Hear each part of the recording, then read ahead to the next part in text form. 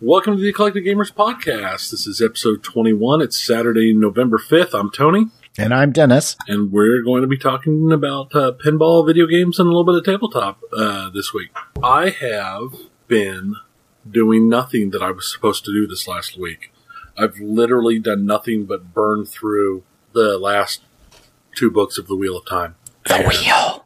Yeah. The Wheel weaves as the wheel wills. And it's... As is, I'm not quite done. I'm about 2/3 of the way through the final book. So even after all of this, you still aren't done with it. Yeah. No. Oh my! I mean, it is a. Well, I mean, it's 14 books plus a prequel, which I have not read the prequel, and it's not part of the books I've been reading right now. And yeah, it's a considerable. They're large books too. Very large. I mean, the last 3 audiobooks have all been over 35 hours. Oh, yikes. Yeah. So I have, let's see, what's my audiobook count say for the last book? I have 13 hours left, and this last one was 40 or 42 hours. So what are you going to do when you finally finish? I'm going to catch up on the, month of podcasts I'm behind on. I've actually started, I am so far behind on podcasts that I've actually started going through and deleting all my news and political podcasts, because by the time I listen to them, they're going to be so far out of date, it's not going to matter. None of them, because 90% of all of those things have to do with the election, and frankly, the election's probably going to be over before I get around to listening to them. Yes. So, I've just been, it's I can delete that, I can delete that, I can delete that. It's good. You're making wise strategic decisions. I mean, I don't even know, let's see. After my cleanup, let me pull it up here on my phone. I have 60 unlistened to podcasts so far. That's quite a few.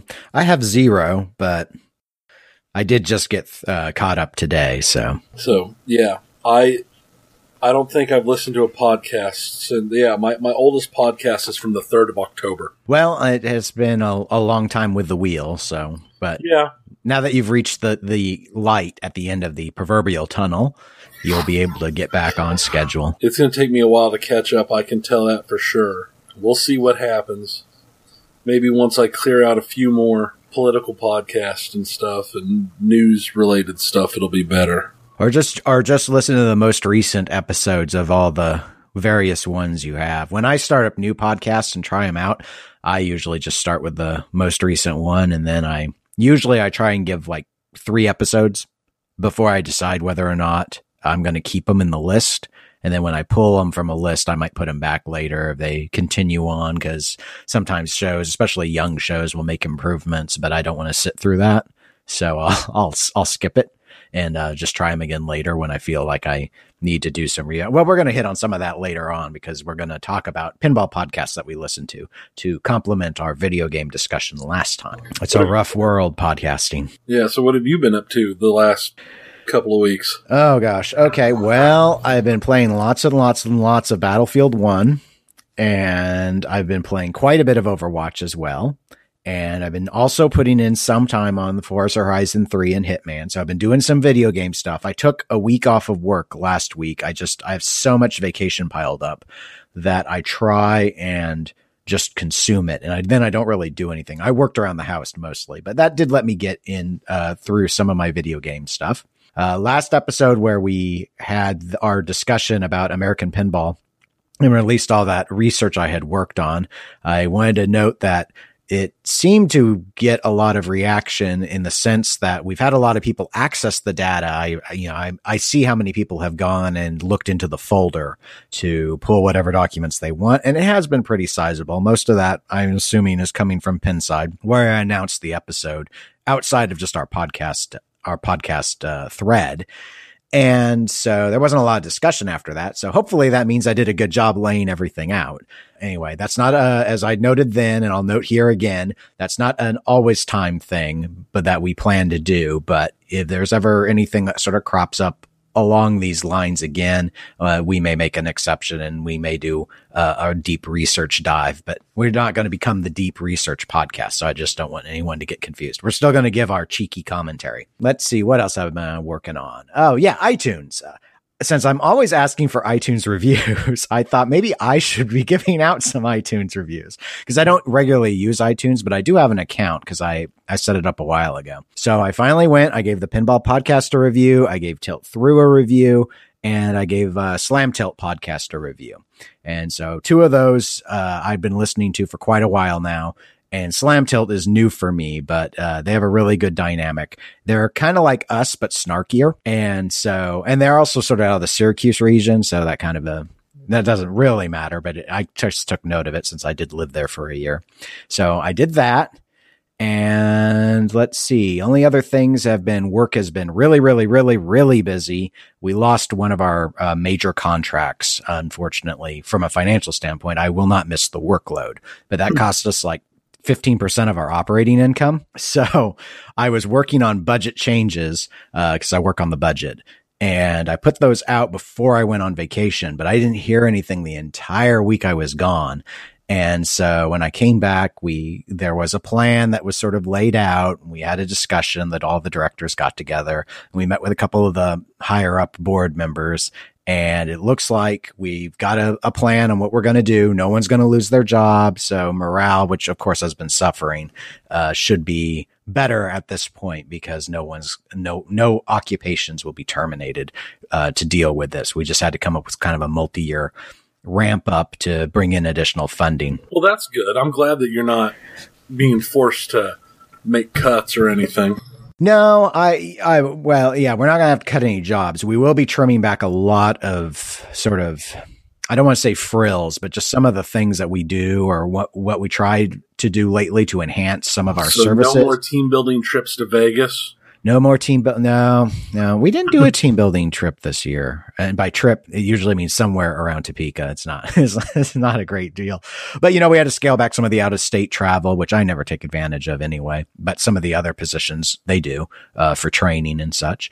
And some of the things we do with our conference, like, we're going to do some videography and things this year. We won't plan to do that next year. And we'll do that. And we'll still have a hole. But ever since I started working on the budget, which was around 2010, for the 2011 budget was my first, really, I've always beaten the budget expectations, and we have shored up a considerable amount of cash. So we don't have to have a balanced budget for a few years. And so we can ramp up dues and such without saying it has to be balanced from the get-go and still be in a position where we don't turn into the state of Kansas, which has absolutely no reserves. We have more than half a year's worth of reserves to operate. We could operate without any income for 6 months. And then the only other thing I've been doing is my LEDs for Jurassic Park. Oh gosh, I probably should have done Jurassic Park first.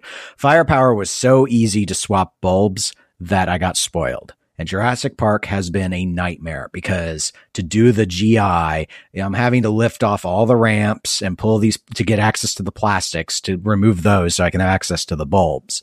So as of yesterday, I have all of the GI done. I have all of the bayonet bulbs done. For my birthday, I only got the bayonet sized bulbs, the number 4447s.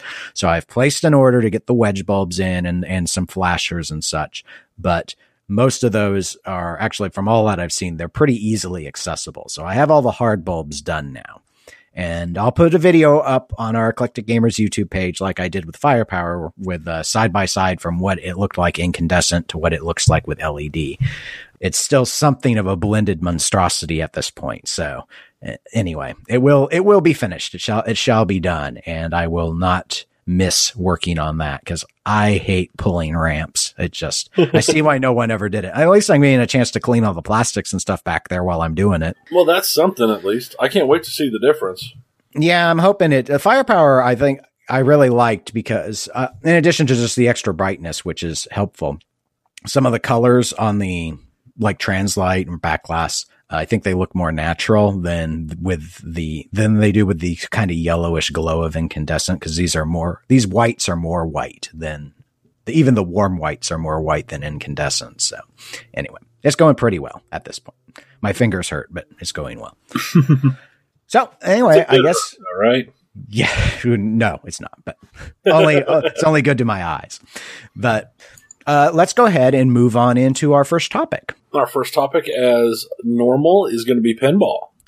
Okay. Good. I know, it's amazing. And that's good, because that's what my notes say. That's good. I don't want to get the notes out of order. Oh, we'd never get back on track. This time around, we are starting up another tournament, like we did for the pinball game, the 80s era pinball games. And I'm going to let Dennis talk to you about it, because he's the one who set everything up. Well, that's ever so kind of you, though. We must give full credence and credit to Tony, because it's his idea that we do one regarding pinball designers. And so this idea came about from Tony back when we were still running the 1980s tournament. We finally had enough time passed with that I went ahead and started to try and pull some designer names. So we're going to call this the 2016 Modern Era Pinball Designers Tournament. And it's going to consist of 10 designers. And they were chosen based off of having top-ranked solid-state games on the Pinside list. Now, I know some of these games have multiple designers credited. I've gone with the names that are most credited as being the quote-unquote designer when it comes to, layout sort of stuff.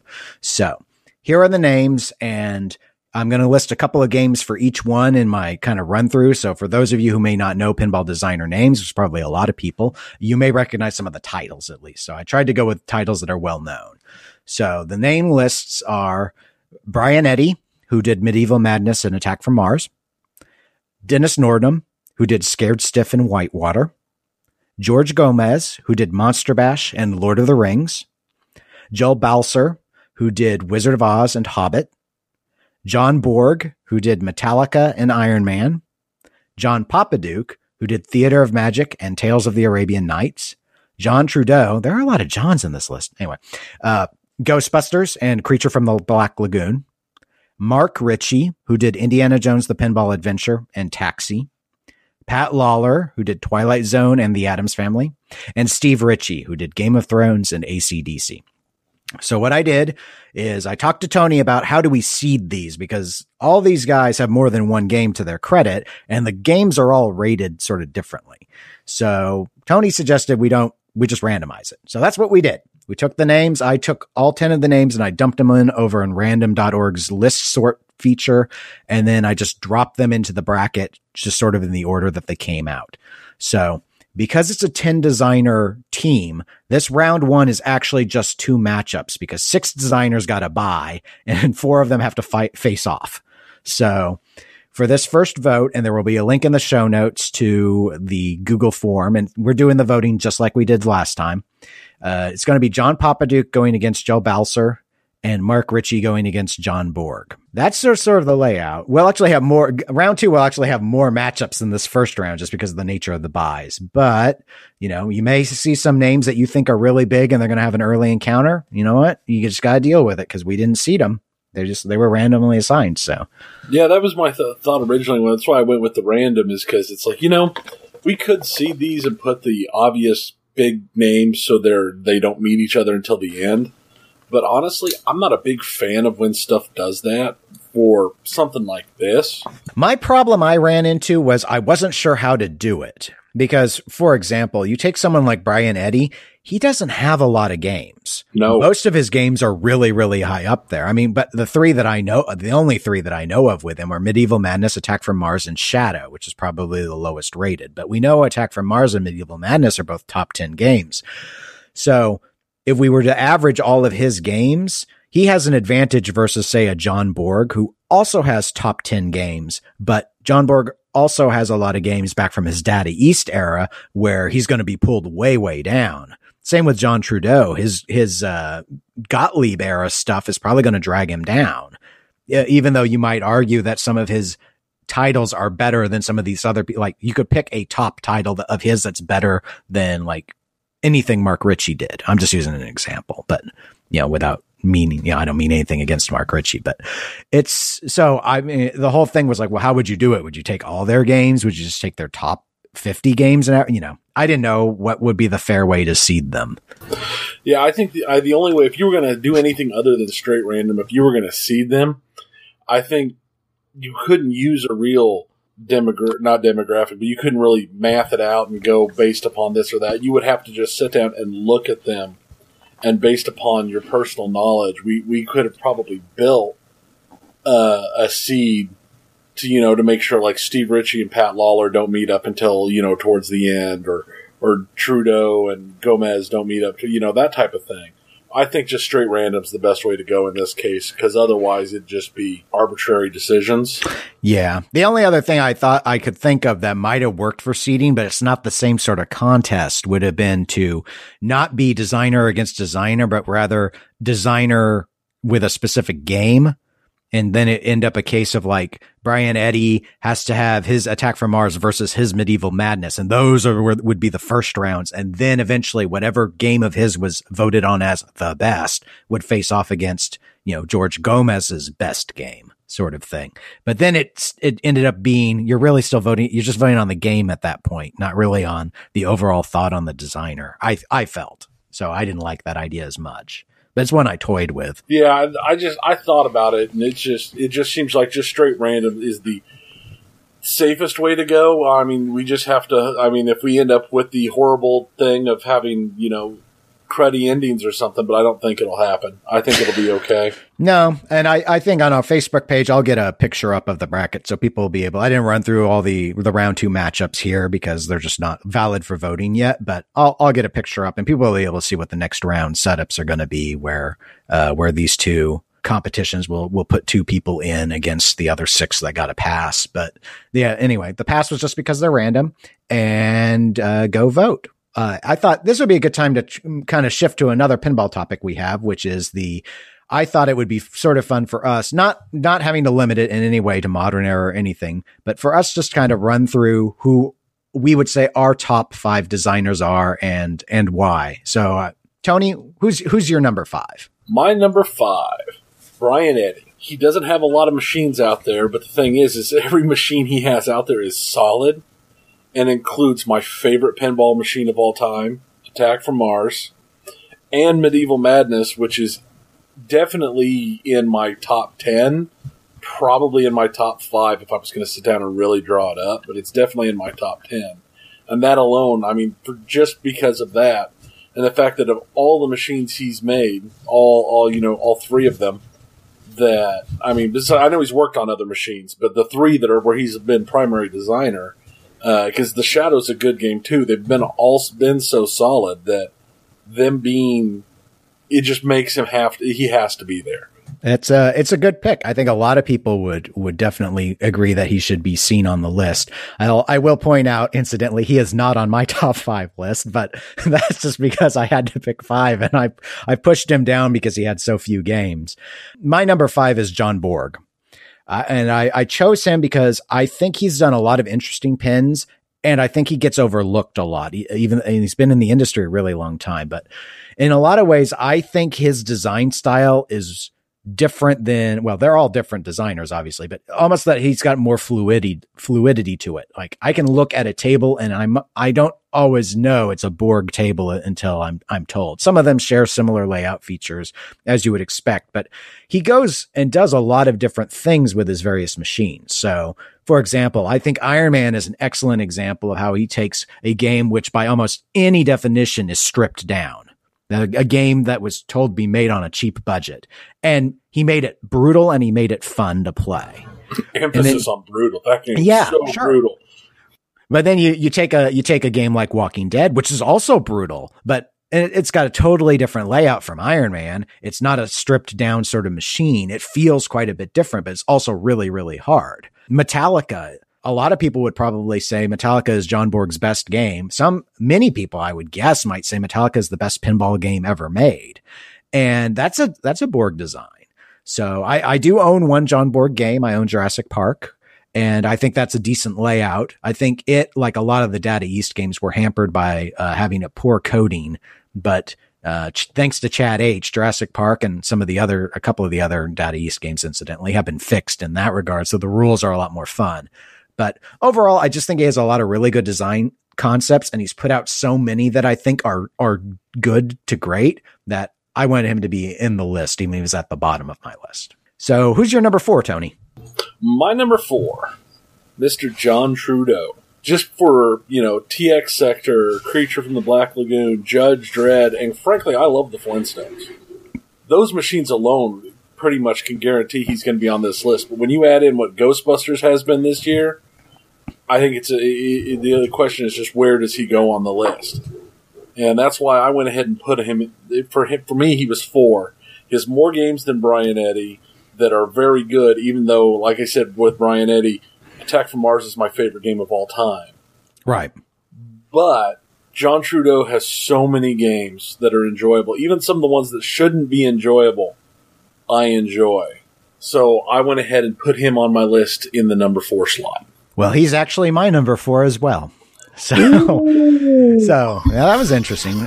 It's an interesting coincidence. And I guess for me, what I'd say is that I like that Trudeau seems to be a risk taker with his designs. I'd say more so than any other modern designer, at least. Now, this doesn't always pan out. I think WWE is an excellent case in point, a game that I never enjoyed playing, but it is unique. And so I'll give it credit with that, with what they tried to do with the ring, what John tried to do with the ring.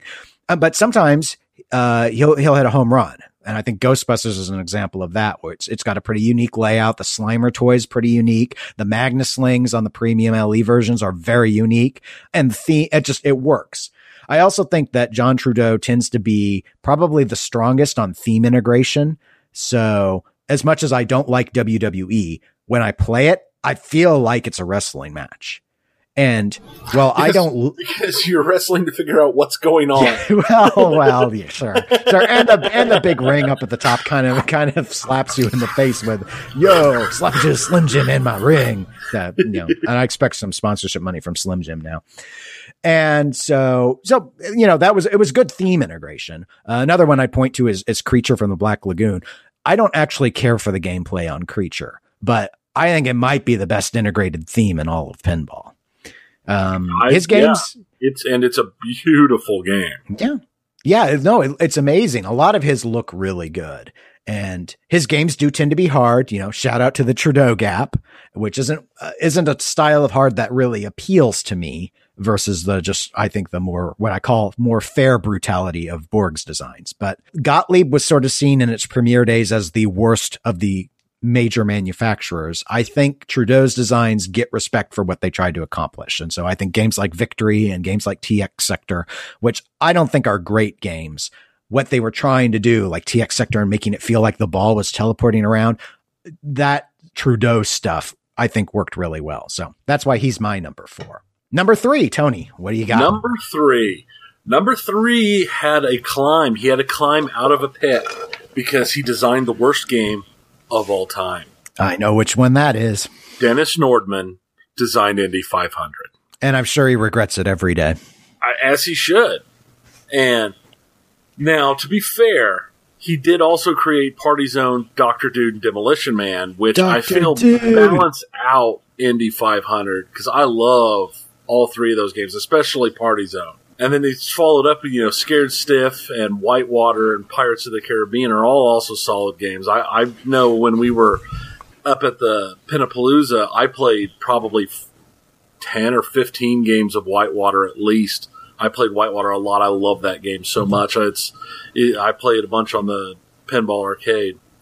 But, just the way the games play and the shots and this and that and the sheer fun that is Party Zone and Dr. Dude just made me, he had to go on my list. And I put him up at 3, even with pulling himself out of the pit that is the stain of Indy 500. Dun, dun, dun. Poor Dennis. Norm did not make my list. My number 3 is Pat Lawler. I'm more of if I were to describe myself, I'd say I'm a flow guy, not a toys guy. And Pat Lawler is a toys guy. But when it comes to making a world under the glass, I think of Lawler first and foremost. I think Twilight Zone is a marvel to behold, and I think it's a fun player, even though it's not a flow game. I think games like Bonsai Run, Whirlwind, and Funhouse are so interesting, not just because they're fun players, but the mechanical integrations each of those took keep us coming back because they're so fascinating and they're fun to shoot. And so I just think it blends so well to the core of what physical pinball is. And so that's why I'm really glad to see, you know, that toy style and all that showing up on Dialed In, and why I want to play Dial In and love seeing a new Lawler design. I think that while it's not my preferred style, it's really, really important to the hobby. He's the master of it. So he gets to be number 3 for me. My number 2 is Pat Lawler. Oh, well, I'm not surprised he's even higher up, because I have trouble imagining him lower than 3, but everyone's tastes are different.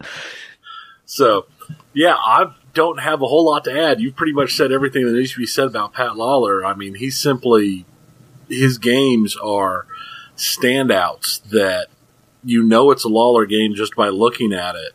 And for games that can look so good and have so many interesting things and still be so fun to play where it doesn't feel like stuff's getting in the way is amazing.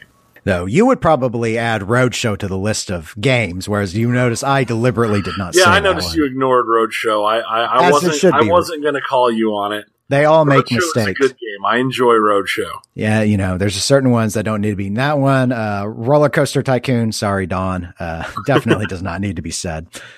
But yeah, no, good pick. Good pick for number 2. My number 2 is Steve Kordek. And so I went way back on that one. You reached. I did, but I wanted him on the list. So a lot of listeners may not know Kordek's name, but I will summarize him by saying that he is a big deal. He spent most of his career with Williams, though I believe he actually started out with Genco. And I should note, I've owned 2 Kordek games in my time. My 3 coins that I sold earlier this year was a Kordek design, and my Skylab, which was my first pinball machine, and the one EM I still own, is also a Kordek game. But even if you don't know his name, you know his innovations. So while Steve Kordek didn't invent flipper pinball, he was the one to first put 2 flippers at the bottom of the play field and have 2 buttons to control, one for each flipper. And that was back in 1948 on a game called Triple Action, which was a Genco title. Then he also, when he did that, he decided that he would use direct current instead of alternating current for those flippers, which gave them enough oomph that they could actually get the ball back to the top of the play field. Before that, you had multiple flippers like Humpty Dumpty with multiple buttons, incidentally, for each set of flippers. And you'd have to pass the ball up, up, and up if you wanted to ever get it back up to the top again. This was, of course, a huge innovation because the game became much more about skill rather than chance. But it's not just the flipper layout that he gets credit for. Kordek invented the modern drop target, which was done on a game called Vagabond, which was a Williams title from 1962. And he also invented multi-ball, where it's specifically a multi-ball where the ball could be locked on the play field and then later released, which he did in 1963 for Williams in a game called Beat the Clock.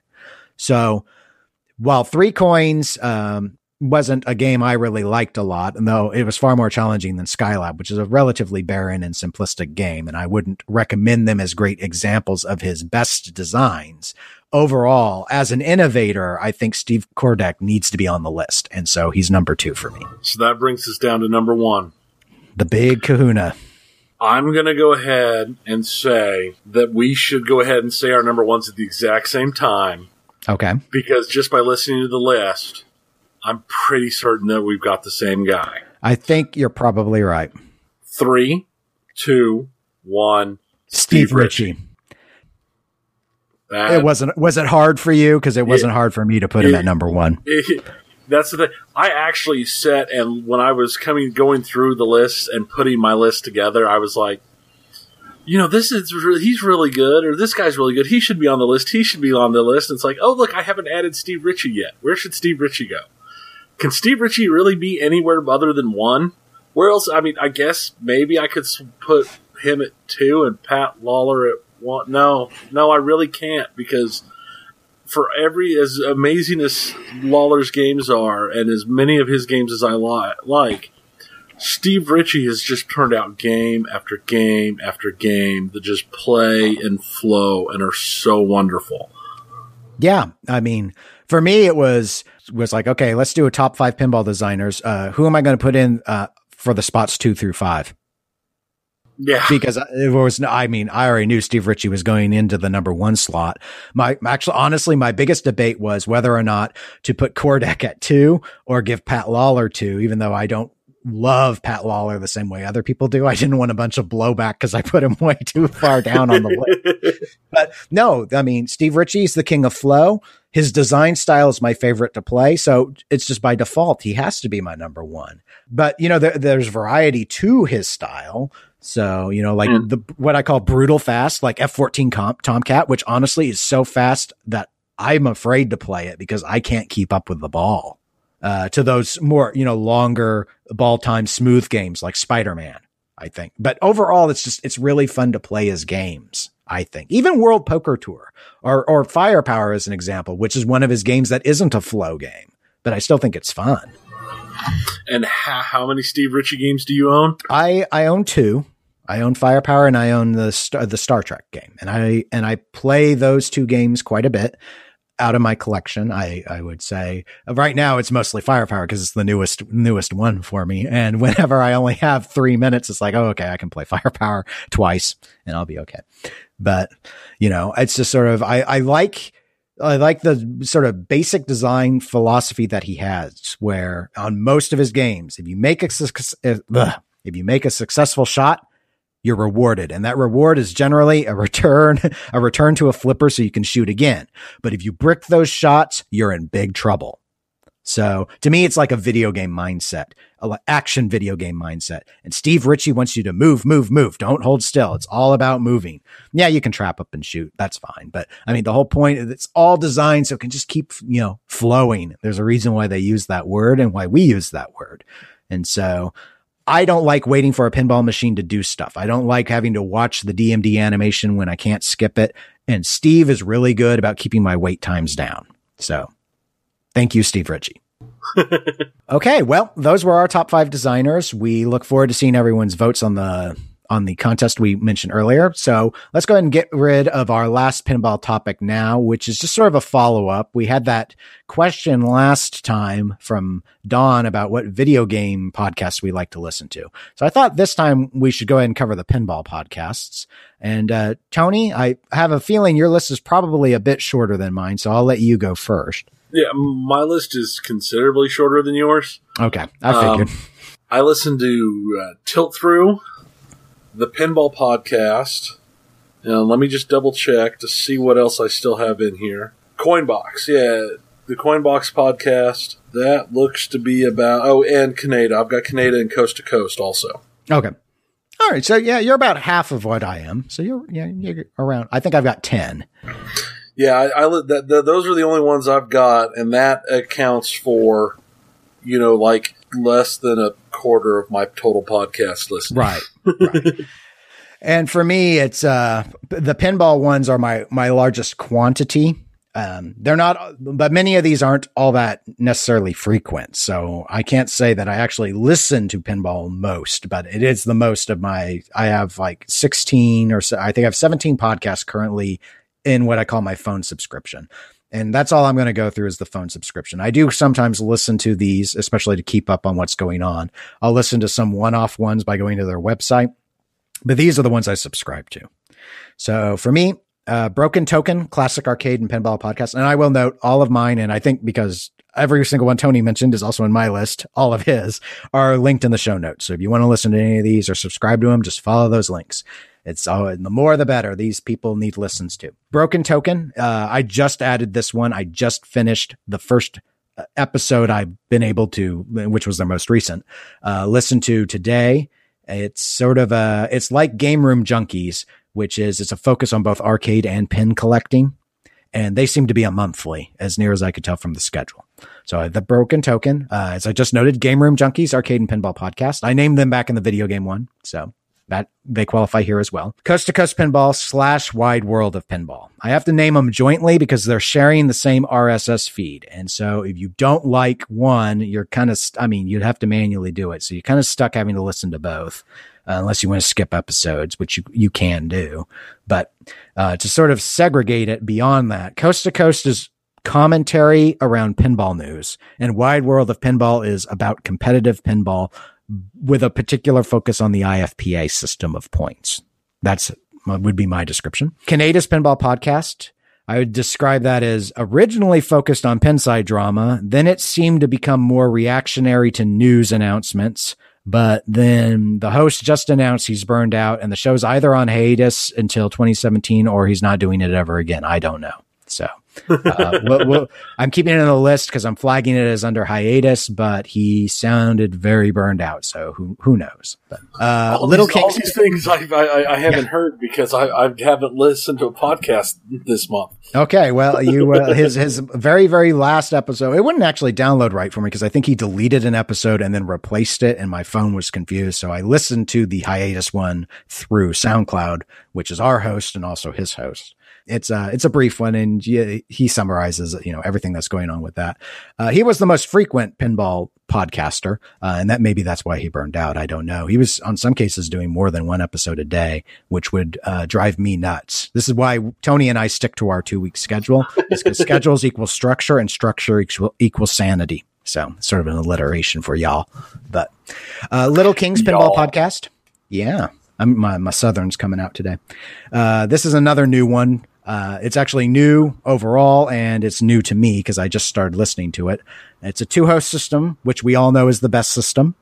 And I'm not quite sure what the overall focus is going to be in terms of like the direction they're going to go. I'm going to say it's going to be collector and news reaction oriented from what I've heard so far. Then there's Pinhead's Pinball Podcast, Pinheads with a Z. I can never get that out of my head from their little commercial breaks. It's focused on the Australian pinball scene, and it's a 3-host system, very news oriented. I also think of all the ones I've heard, they've got the best production value. So it actually feels like a full-fledged radio show. Unfortunately, they tend to only be monthly as well. So you only get to enjoy it once in a while, but they do a good job. Pinball Podcast, which of course, again, awesome 2-host approach to news commentary. They also seem to talk more about mods than any of the other groups that I listen to. And we've had Don on this show before guest hosting, so you already have a feel for at least one half of their equation.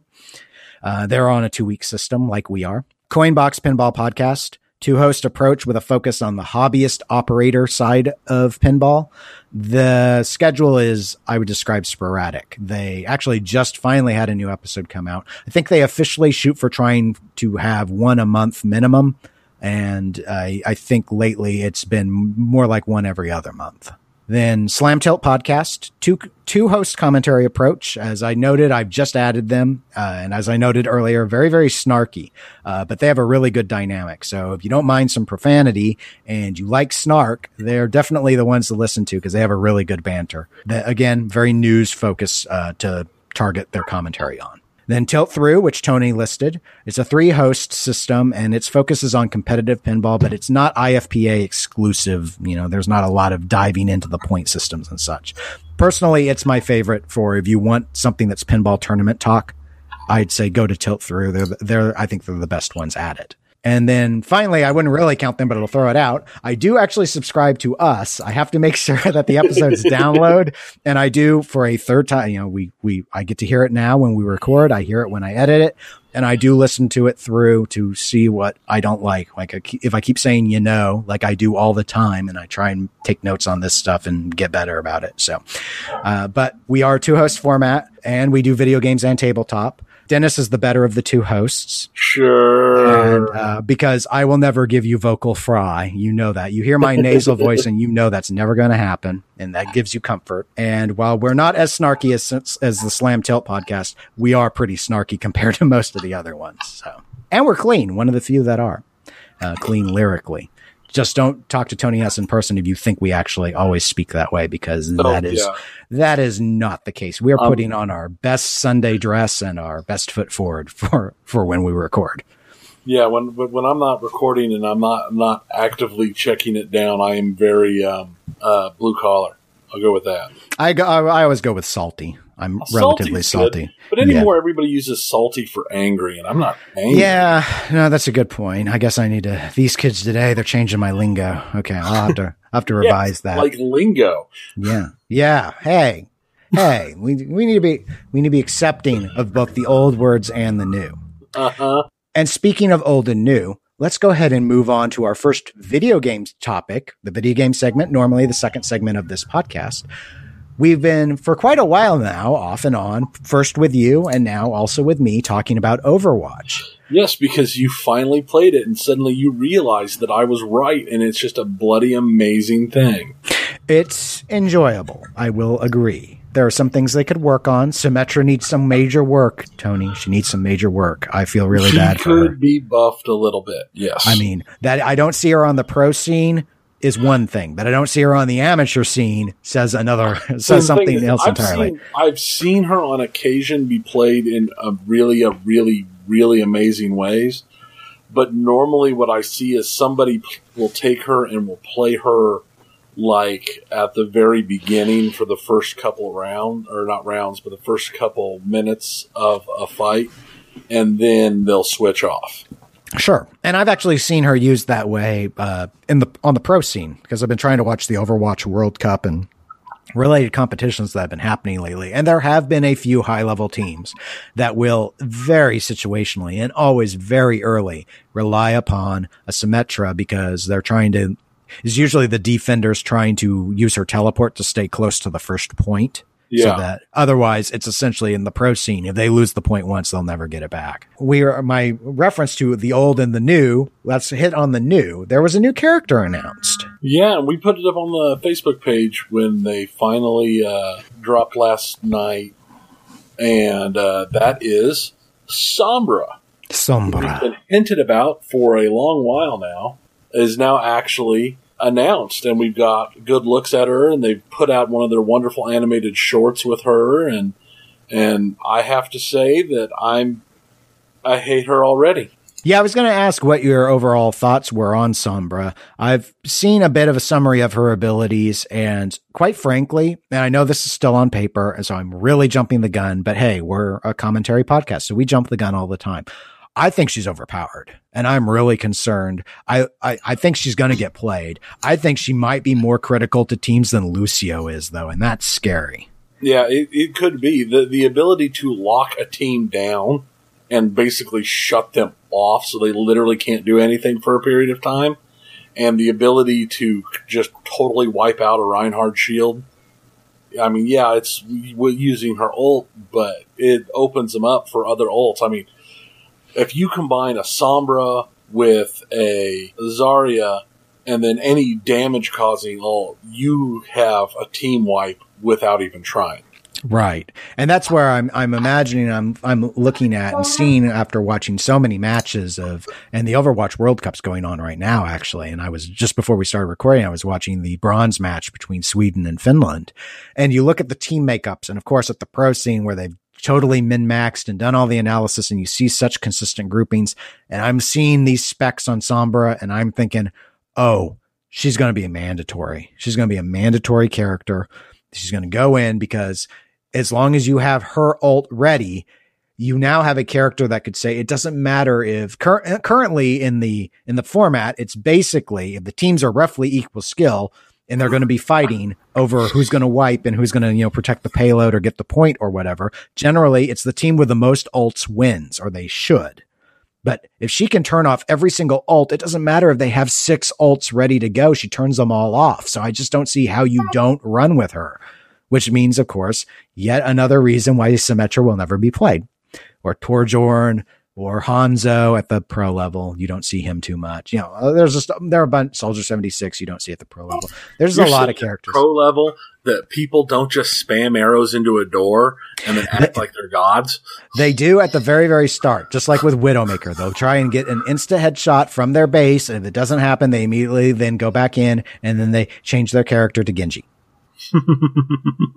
I'm just saying. Yeah, there's a little bit of Hanzo. More McCree though. McCree, Reaper, Genji, those are, there's like a DPS. I don't know. I mean, it all depends, and what they change after season 2 will probably shake it up again. I had read about 3x3 teams. Most of the World Cup teams I'm seeing are 2x2x2, where you have 2 tanks, 2 healers, and 2 DPS. But the tanks are always Reinhardt and Zarya. The healers are always Lucio and Ana, and then the DPS varies a little bit. And occasionally you'll see someone do something weird, like take Zenyatta instead of Lucio, but then they lose because they made a mistake.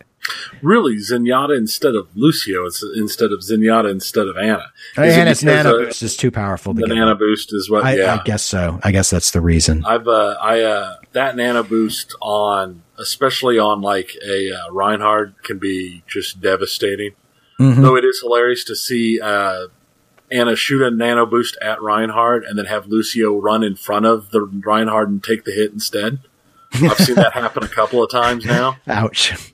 So, hey, Nano Boosted Lucio, have fun with that. The Nano Boost is just too powerful for helping wipe another team. So I guess the logic was get rid of Lucio because Zenyatta's Transcendence is so powerful to protect against an attack, much like basically that the ultimates are essentially the same functionally.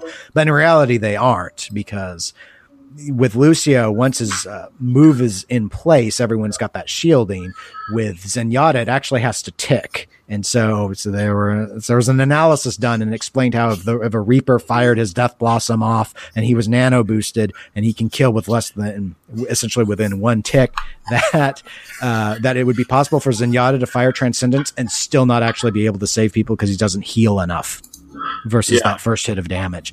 And it's just sort of that high-end analysis. Yeah, on my level, casual level, that's not going to matter. I'll go in with Zenyatta all the time. But honestly, it's at the point when I don't choose quick play, but I choose the competitive play, which I've been doing over the last week. If I'm in there and no one on my team is Lucio, I switch to Lucio because I think there should always be one. Yeah, if we have no healers, I will play Lucio. If we have a Mercy, I will normally not play Lucio, but sometimes even then, if I've been playing with the person playing Mercy for a little while and it's obvious that they're not a good Mercy player, I'll switch to Lucio. But it's pretty rare to play at least in competition, I've seen the competitive that doesn't have a Lucio. And on the other hand, in quick play, I actually play quick play more than anything else, because I like to be able to bail out in the middle of a match because of the kids or stuff like that. So I play a lot of quick play. But that also leads to the occasional insanity and the pure BS of, hey, look, they've got Lucio in 5 Mays. You know what? I'm just going to rage quit this now. All right. And I had actually heard yesterday from Mike, who's guest hosted a couple times on this podcast, that the Blizzard has announced that will no longer be the case on their next update. Quick play will be one character only. Like really? Yes. Quick play? Yeah, they're going to add another mode where you'll be able to choose to play and you can all be the same character. But they're taking that out of quick play. They're going to have like casual play or something. Some new, it'll still be a way you can do it if you want. And they're going to add things like being able to go in and do 1-on-1 or 3-on-3 matches and things like that. It's going to be incorporated with that sort of stuff. But quick play is basically going to be drop in, drop out, but otherwise like competitive play where no repeats on the same team. Everyone has to be a different character. Wow, that's going to be interesting. I mean, I've seen some sheer fun where even just two of the same character on a team. I mean, 2 Junkrats on a team can really be horrible. I guess that would be a good reason to get rid of it. But exactly. And this is why I've not been playing quick play as much lately, is I don't like having to deal with this, what I call troll teams, where they are just trolling. And so I've seen it with Junkrat. I see it a lot with Bastion, where there'll be 6 Bastions on defense. Sometimes you'll see Maze, and it also just looks weird from a conceptual standpoint of there being multiple Lucios and stuff. It's like, what is going on? I don't know. I think it'd be really interesting if every time a character was selected, it meant the other team also couldn't use them. Well, yeah, but then you're going into this whole other. At that point, you're looking at League of Legends type stuff where you block out characters and this and that and.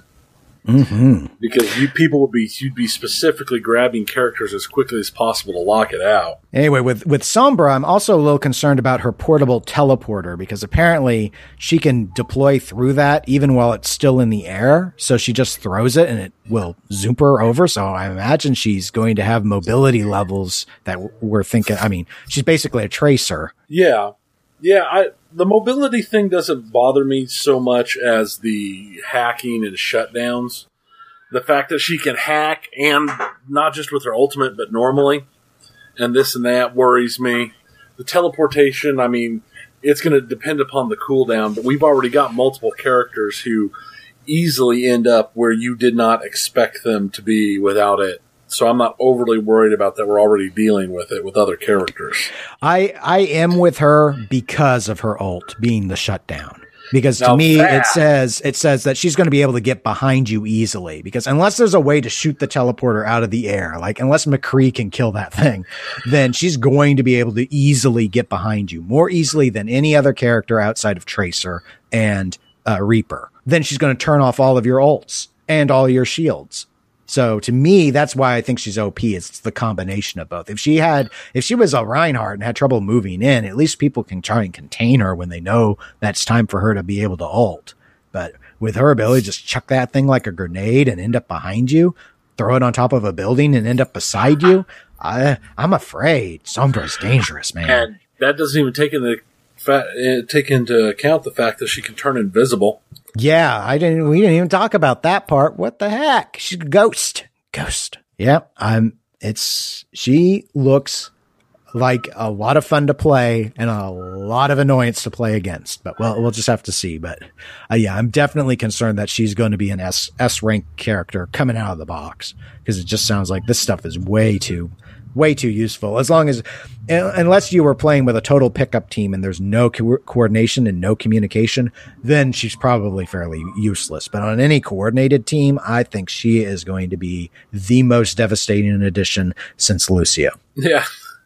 Not that Lucio was a devastating addition. He was a launch character, but... It's devastating. Once they learned him, he's a devastating addition. Devastating.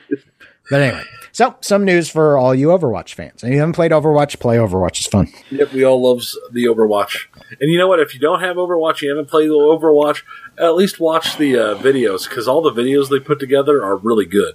Yeah, they are. Blizzard videos are awesome. They're great shorts. Let's move to our second video game topic. I wanted this one in. I wanted to talk a bit more about Battlefield 1, because I've been putting in, as I noted in my intro, a lot of time on it. And there have been quite a few changes since the beta, which is when I had previously played it, and that was all just multiplayer. So now I've been able to experience the campaign, and I've worked on a number of the multiplayer modes. So I just thought I would kind of give some impressions overall, because I really enjoy the game. That's my bullet point summary. Battlefield 1 is an excellent Battlefield game on all sorts of levels. So what you're saying is it's Call of Duty. Ouch. So mean. I will give, and I must admit, as I think I have admitted before, but I lose track. I haven't played a Call of Duty in a long time. So the most recent Call of Duty I played, and I only played in local multiplayer, was World at War. So we're talking before the Infinity Ward crew broke away and decided it would be more fun to make Titans. There have been a lot of changes. But one thing I would, based off of that, give credit to Call of Duty for, that I feel Battlefield suffered at, was the single player. Yeah. Outside of the Bad Company games, which are very tongue-in-cheek and silly, stupid, quite frankly, in terms of what's going on with them, the campaigns have been dreck. Just I can't even describe. I couldn't tell you the difference between Battlefield 3 and Battlefield 4's campaigns. I don't remember them well enough to tell them apart. All I know is I never cared about any of the characters, including the one I was playing, and everything was generic to the degree that you felt like you were just playing tropes, which I know we're going to hit on in the tabletop section. It's tropes. That's right. Tie-ins galore. It's what I do. This campaign, though, works really, really well. They did a couple of things that I think allow that to be the case. The first is it's not one overall campaign anymore. They broke it into vignettes. So you've got 6 little stories that you're playing as. Those stories give you a taste of different aspects of the front during World War I, and also give you tastes of different aspects of the gameplay that you experience in multiplayer. So there's a campaign that's very tank focused, where you're a tank driver. There's a campaign that's very pilot focused. There's a campaign that's very focused on allowing you to do the desert stuff. So you're gaining experience with the cavalry horse. You're gaining experience with trying to sneak around and break into things. I mean, stealth it's not a stealth game. Battlefield's never been a stealth game, but it's it is key in certain instances on how these open maps work that you actually try and just sneak in around and knife people behind or just slip past them so they don't know, because they'll destroy you because they're in a vehicle and you can't take out vehicles, but you want to take the point. So you wait for them to leave. I mean, there is a strategic element to some of the maps where stealth is important. Anyway, all of the campaigns I feel treat the war with reverence, and it's not like just a pew pew pew. Yeah, well, we're soldiers and we're tough. I mean, it's the way it's not like their little meme things they released the other day. I don't think I saw the meme things, so I don't know. You didn't see where they released, like screen caps of the guy with the flamethrower burning people, and then they tagged it with the hashtag Hot Night at the Club and stuff like that. No, that is not subtitled while he's actually burning people in the game. Now, you may say that when you're actually playing the multiplayer, but with the single player, they very much take this is a war that no one liked sort of approach. So it's bleak, it's unhappy, it's miserable, and it's handled very, very seriously. The vignettes in some ways are probably elements of World War I that most people aren't very familiar with. I have to say that very, very loosely because in my opinion, most people don't know anything about World War I. And in a lot of ways I understand, because World War II is not only more timely, but for a lot of people, it's more interesting. But the only vignette that will probably ring a bell for anyone is the final one, the desert one. You can do them in any order, actually. There's the furthest right on the screen to select. And has to do with the Arab uprising against the Ottoman Empire, which T.E. Lawrence was involved with, or Lawrence of Arabia. Those of you who haven't seen Lawrence of Arabia, watch Lawrence of Arabia. I know it's old. It's still a really good movie. So is this really good movie, like actual really good movie, or really good movie like your insane love of Kroll good movie? No. I think it's pretty universal that Lawrence of Arabia is a sweeping epic that's not only visually stunning, but has an incredible musical score. Yeah, so, I knew that. I just wanted to make fun of you about Kroll again. I know you did. But as I proved that President Obama is concerned about Kroll on Facebook, according to The Onion. We need, like an alpha strike to remove the possibility of a Kroll reboot. I don't see why we're spending money on F-35s when we can just have fire mares. Fire mares can travel 10,000 leagues in a day. I don't understand why we need jets. But anyway, but so many of our listeners probably don't know Lawrence of Arabia, and I feel a little bad for them. I wouldn't watch it over and over again, but it is worth seeing once. Anyway, that's the only story that I had any familiarity with. And you do not play Lawrence. He's just in some of the cutscenes. You always play an unknown person in all instances. But so campaign, it is good. Bob of Arabia. Now, in terms of multiplayer, I have not done all of the modes. There are a lot of modes that never appeal to me because they appeal to Call of Duty people, like team deathmatch style stuff. And I get my fill of that in Overwatch. I don't do that in Battlefield. I have played 3 modes: Conquest, Rush, and Operations. And Conquest historically has sort of been, well, it was not the first thing that I'd say Battlefield was really known for. As of 3, at least, Battlefield 3, Conquest has been the most popular mode. That's the one where you go and you try and capture various points, and the other team's trying to capture the same points, and you just fight over those points. Kind of like, how Overwatch, and you're trying to claim the little circle. Yeah, it's a zone capture type. Sure. Thing that's more based around your actual team comp and stuff than just who's got the best KD. Yes. Well, supposedly. But in the case of Battlefield, it's more than 1 point active at a time. It's usually somewhere in the order of 3 to 7. So, because the maps are much more open. That was what the beta offered that experience on one map. I've tried it on all the maps now, I believe. They're all very, very well balanced. This was not a problem for DICE in the past. They've always balanced Conquest really well. So that still feels really good. Rush mode, which is, there are 2 boxes, we'll call them, telegraphs in this case, where the offensive team is trying to destroy both of them. The defensive team tries to protect them, and if they lose, they have to fall back several times. And the way it's done is someone has to set a bomb on them, and if it doesn't get defused by the defensive team in time, it explodes, and then there's just one box, and then when both are gone, you fall back and rinse and repeat. That mode hasn't changed very much. It feels like I haven't spent as much time on it. It feels like it is better balanced on the map setups than Battlefield 4. Battlefield 4 was horrible. Rush felt totally tacked on, and there were just some times where it was like, how in the world is defense supposed to guard these? And on the flip side, you'd have other maps where it's like, how in the world is offense ever supposed to get near these? It's all bottleneck. So there's some issues with Rush on this. I don't want to say it's perfect. There are still some instances where it feels like they weren't the best laid out, but it does look like they actually thought about it this time. So that was really nice. So it's more of it wasn't a back burner add-in secondary item this time around. It was a primary concern for him, you think? I think it was. I still don't understand why Battlefield 4 was so awful with Rush. It was the second most popular mode. Then again, it was still the second most popular mode, even with how awful it was. So it's just on 4. 4 launched with a ton of bugs, and the servers were it was a real mess. And it's just, I wonder if they were so rushed to try and get out to compete against Call of Duty that my impression was they didn't spend enough time on the map design, and this time they did. The third multiplayer mode that I've played and last is a new one for them called Operations. And this is pretty interesting in the sense that it functionally works like a blend of Conquest and Rush. There are usually 2 points, but you're not setting bombs. You're going and you try and capture the points. You have to get them all claimed as the offensive team at the same time. And if they're fully claimed, they can't be contested. No Overwatch overtime mode allowed. You have to fully claim them. And when they're both all fully claimed, then defense has to fall back like they would in Rush. And a lot of times that count will change. Sometimes there's just 1 point, and I've seen it go as high as 3.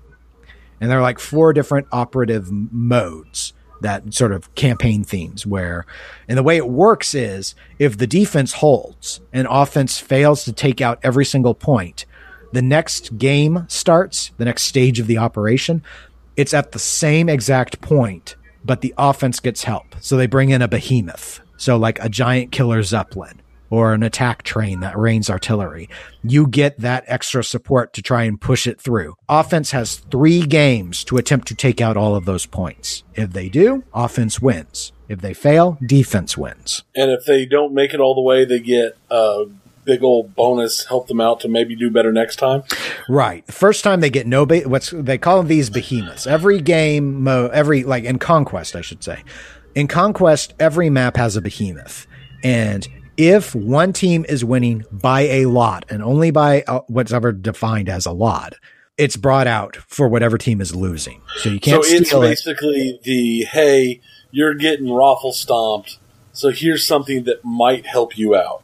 Yeah, think of it like playing Smash Melee and getting the power up that gives you your ultimate, except it's actually given to whoever's doing the worst. Interesting. Right. So in the alpha, which I didn't play, there was a map where there's a giant, massive Zeppelin, and that Zeppelin has multiple gun turrets on it, and it basically is a World War I AC-130 is what it is. And it just rains death. And in the beta, which I did get to do, was an attack train. The train, the train cars are all side gunner cars, and one of the train cars has the ability to do artillery strikes from the train, and you can capture points with it. It's like it's a vehicle. They move around. You actually have control. So the Zeppelin pilot can fly it over to a certain point and start capturing the point. Every person in the Zeppelin counts just like if they were on the ground. In Operations, for the first time, the attackers don't get to have a behemoth. But if they lose, they get a behemoth. If they lose again, they get the behemoth again. And in theory, every time they've had to fall further and further back. Defense doesn't get anything new. And they're stuck as far back as they were pushed prior. How many points you earn depends how great you did on your defensive stops. Like how long you lasted before you had to give up point A and fall back. So at no point does the defensive time side, in that case, get the bonuses. The bonuses are purely on the offensive sides. Right. Because if, let's say the attackers go and they get all the way through to the very end, then the defense is lost. They lost that whole map. And it moves. Every operation consists of 2 possible maps. So it goes to map number 2. If they continue to get steamrolled, then it's just over. That's just how it is. They don't get to defense doesn't get to retry. The second map is their one retry, basically. Offense has 3 tries to win 2 maps total. Nice. It's actually kind of interesting. The concept's awesome. I've tried them all. I have one on both sides, but I do feel that at least on some of the maps, it seems like it's very tilted towards offense. I don't know. Again, they're very, very long. To play fully through can be almost an hour. That's a lot of time to commit. So it's not a mode I turn to a lot. I really like the idea of it, but it does seem like, especially once they get the behemoths out, this is not always a great way to fight the behemoths. I've been on maps, including maps we've won, where we just ignored the behemoths and let them rain death on us. It was just not worth it trying to fight them. We had to be too busy fighting the ground forces to make sure they don't take the points. So a few other clarifications. We talked a bit about behemoths already, so I won't get onto that. We talked about the map, so I won't get onto that. Battle packs. These are just like skins that you unlock for your weapons and stuff. Much like Overwatch, they're random. The awards are random. But unlike in Overwatch, the earning of the battle packs is also random. I don't get it. I mean, yeah, you can microtransaction and buy some if you want to buy some. But I complete a match, I'm the number 1 player. I don't get a battle pack. But another time I complete a match, I'm like ranked 14 out of 16 and I get one. There's no rhyme or reason to it. They're just randomly given out. It's stupid. I think that I'm okay with them giving. There has to be something about that says how and why they're given out. There's a certain number that are always given out at the end of a match. I think they are randomly distributed equally amongst both teams. That would be my guess, but I don't know. But it doesn't. No, there have been times where I've been number 1 and number 2 and I get them, and times when I don't and I'm number 1 and number 2. I am top ranked a lot in Battlefield, and I do not always get a prize when I'm top ranked. So I just think they're being randomly assigned, and I think that should be, if they want to give out random battle packs, that's fine. But I definitely think that you should get one if you're in the, again, we're doing lots of Overwatch comparisons. At the end of Overwatch, when you were the top kills or top heals and things like that. Yeah. Battlefield 1 does this at the end as well. You see like 5 characters are noted for like, he captured the most flags. He was the best scout. They do. Those people don't always get the battle packs. So I don't know. It's weird. Would you prefer it if it was more like Overwatch's experience system where you earn so much experience and every time you hit a certain plateau of experience, you earn a pack? Yeah, I would. And you just get, you get extra experience when you play. If you get into that, Bob had the most kills, so you get a little extra experience because you got, because you were a little better, but otherwise you still, your team won, gets you so much experience. You didn't quit the match halfway through, gets you so much experience, stuff like that. Yeah, though I do need to note, I do believe you do get a battle pack every time you level. Okay. So they do have a leveling system in play already. Yes. It's just. So this is just for extra battle packs. Yes. But the volume of the amount they give out for end of matches, I mean, you have to play so many games before you level up once you're, past level 20 or whatever, that it's the primary source of battle packs, but it's random. So this is weird. I don't know. I find it odd. I would rather them, if they want to keep it simple, I'd rather them like give a battle pack to everyone on the winning team or something. I don't know. Or anyway, at least be a little bit more out there about what earns you the battle pack. Yeah. If it's not, or let you just say it's random. We just randomly give out so many. And if you're only randomly giving out so many a game, why not give out one to everybody? Mm-hmm. But it is just weapon skins, so it's not, I don't care that much. I care more about my packs, my loot crates, as I call them, my loot crates in Overwatch than I do in Battlefield, because you don't get to customize the character looks in Battlefield 1.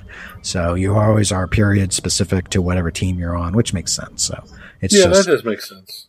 It's just the weapon skins. As much as I love my Dr. Junkenstein outfit for Junkrat, I can see where something like that wouldn't fit in with this harsh, gritty reality World War I game. Yeah, and in like Battlefield 4, I think the weirder outfits, you only ever saw those if you did like pure deathmatch, which no one played, because you're always on teams. You're always Russians or Chinese or Americans or something. A couple other things I thought I would note. They have nerfed horses. Horses were OP in the beta. They're still challenging to kill, but not ridiculously challenging where it feels like the horse could kill a tank. So that was a good improvement. Heavy tanks heavy tanks, I think, feel like proper heavy tanks. Under the beta, the light tanks were actually probably the best choice. They were single person tanks, but they were very, very strong. Now it makes a lot of sense strategically to go with a heavy tank. It would still be better to take a light tank if you aren't going to have any support gunners with you. But if you know people who are going to help you out, then taking something like a land ship or a heavy tank makes more sense. And I think a heavy tank always makes more sense than a land ship. And I think everything makes more sense than an artillery truck. But sometimes you see people with artillery trucks trying to make a difference. Artillery is important. It's the king of the battle or the queen of the battlefield. Catchphrase. It is. No, they do great damage. The only problem with artillery trucks is so easy to kill them. That's the only issue. And then in terms of the classes, there are 4 classes: medic, assault, scout, and support. They're pretty well balanced. I say it with that weird little uptwinge tick in my voice because I think support probably needs a little bit of help.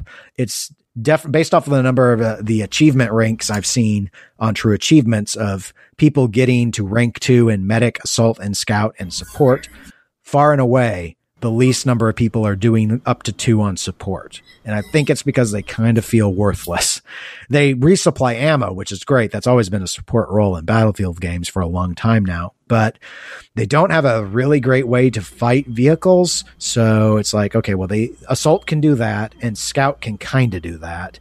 And I think they've got some ways where support can kind of try to do that. But it's like, and how often you need to refill ammo in a game where you die a lot. It's not, even once you die and you respawn, you get all your stuff back. So medic, is just more valuable because they're able to revive people. So I just think that support probably needs a little bit of love, not a ton, but it's definitely the least played class. I play it sometimes because they get the light machine guns. So anyway, that's all I had to say though, but I really am liking it a lot. And so when I want my more pure, strategic overall Battlefield play, this is the game I turn to. It is very good. I do recommend it. I might have to give it a try.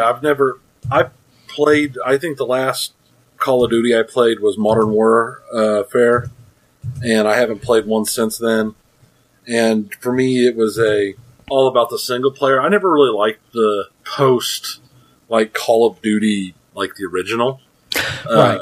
Online play and interaction and stuff, maybe. Battlefield 1 sounds like with the whole team stuff, it's actually might be interesting enough for me to give it a shot.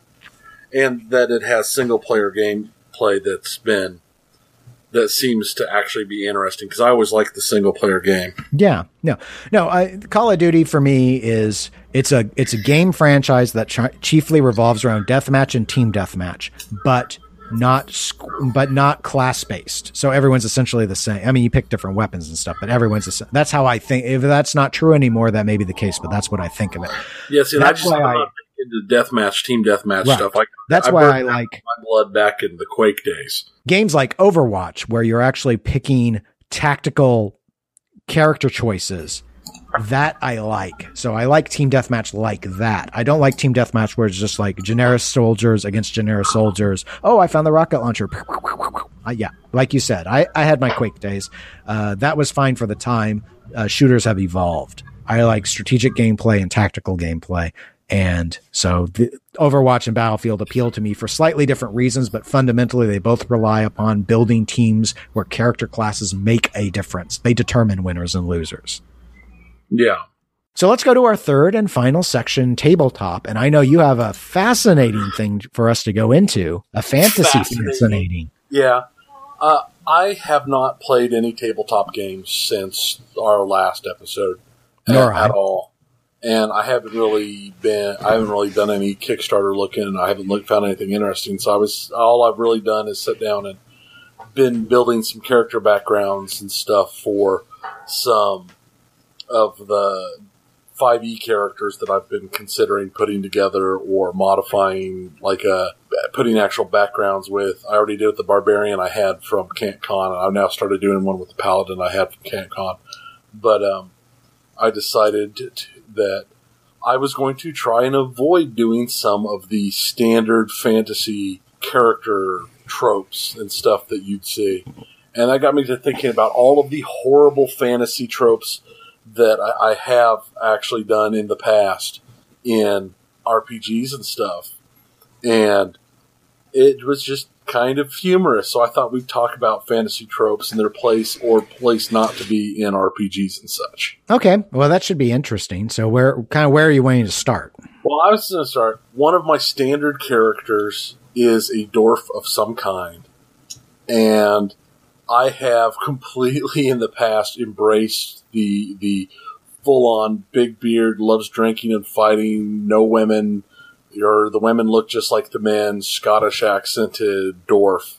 I've played so many variations of this character, and I never even really thought about it being, as a trope in of itself until I was actually working on my paladin this year that I got at that pre-gen and started fleshing it out.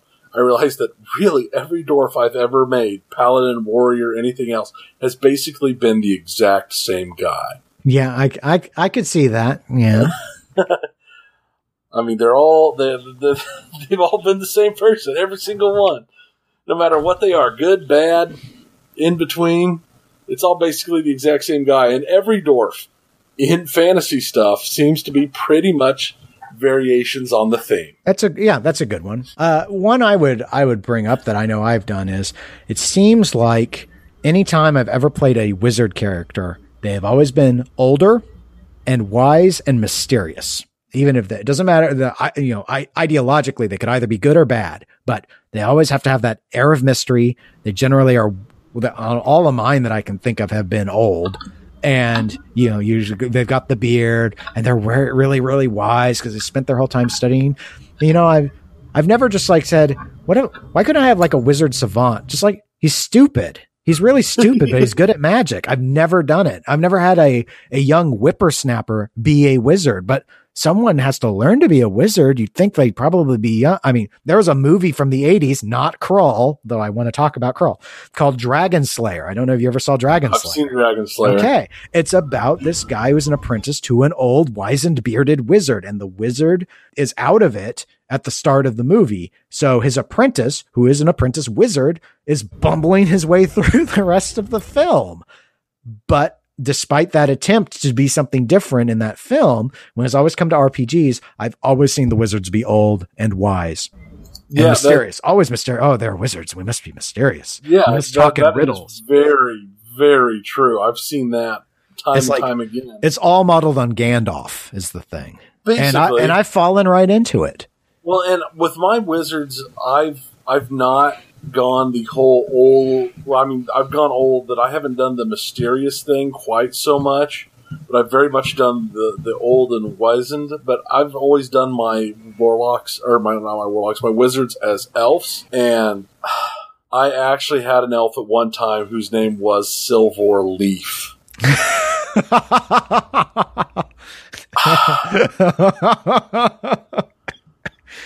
And he spammed Fireball. Of course. And Magic Missile. I cast Magic Missile. He never had anything that could even be vaguely considered a support spell ready, because every support spell ready was something that I couldn't use for an offensive spell slot. And God, it was so terrible. I feel bad. I feel bad thinking about that character at this point. Here's another one that I fall into a lot is when I roll a RPG healer, they're always extremely pious.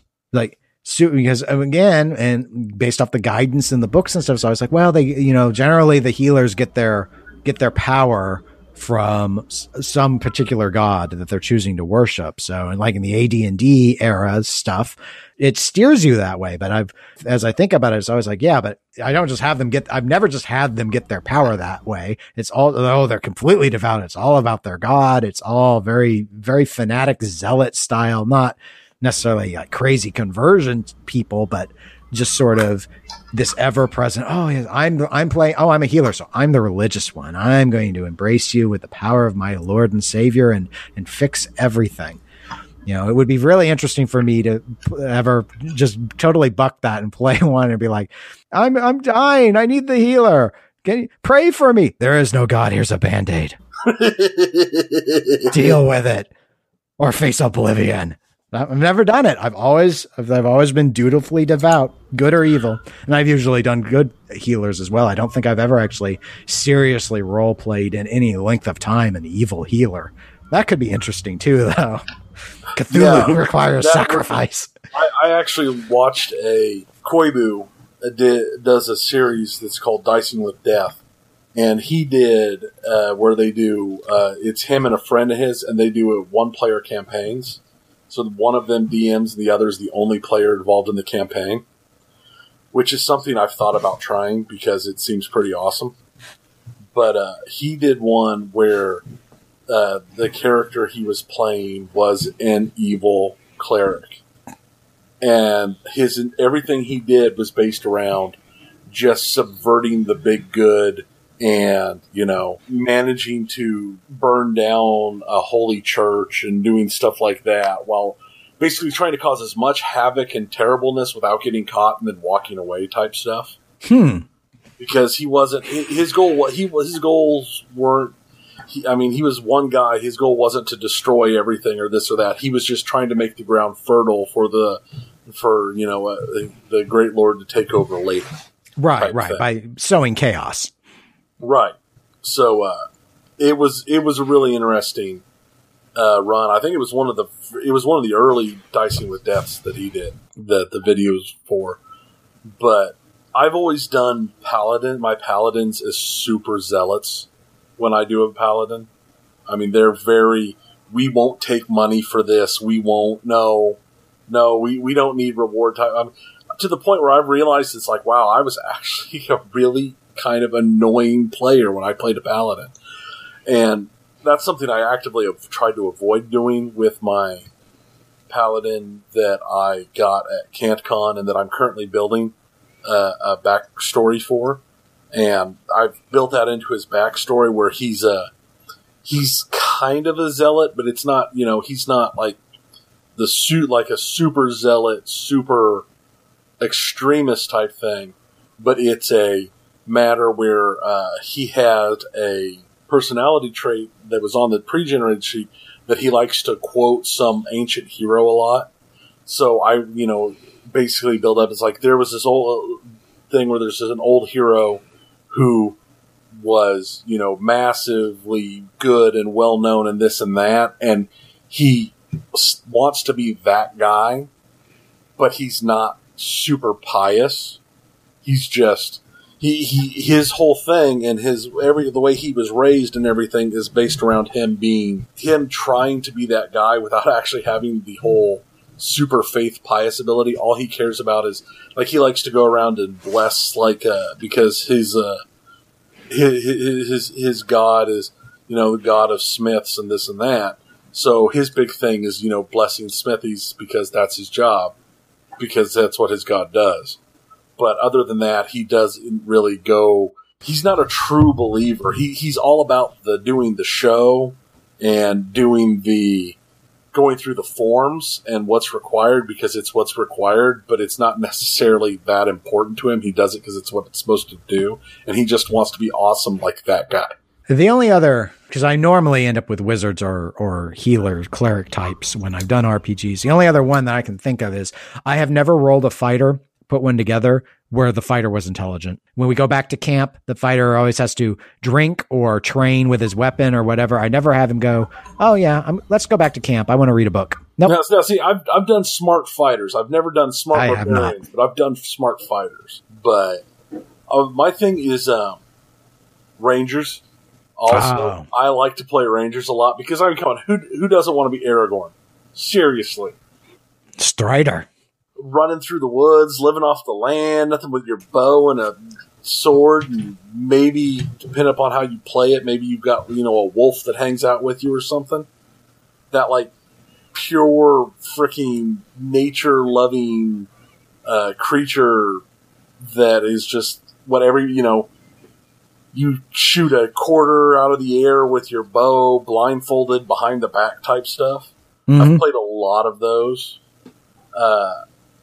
Though I still like to play that character type, but I tend to I've moved away from the whole nature-loving, protecting nature type thing.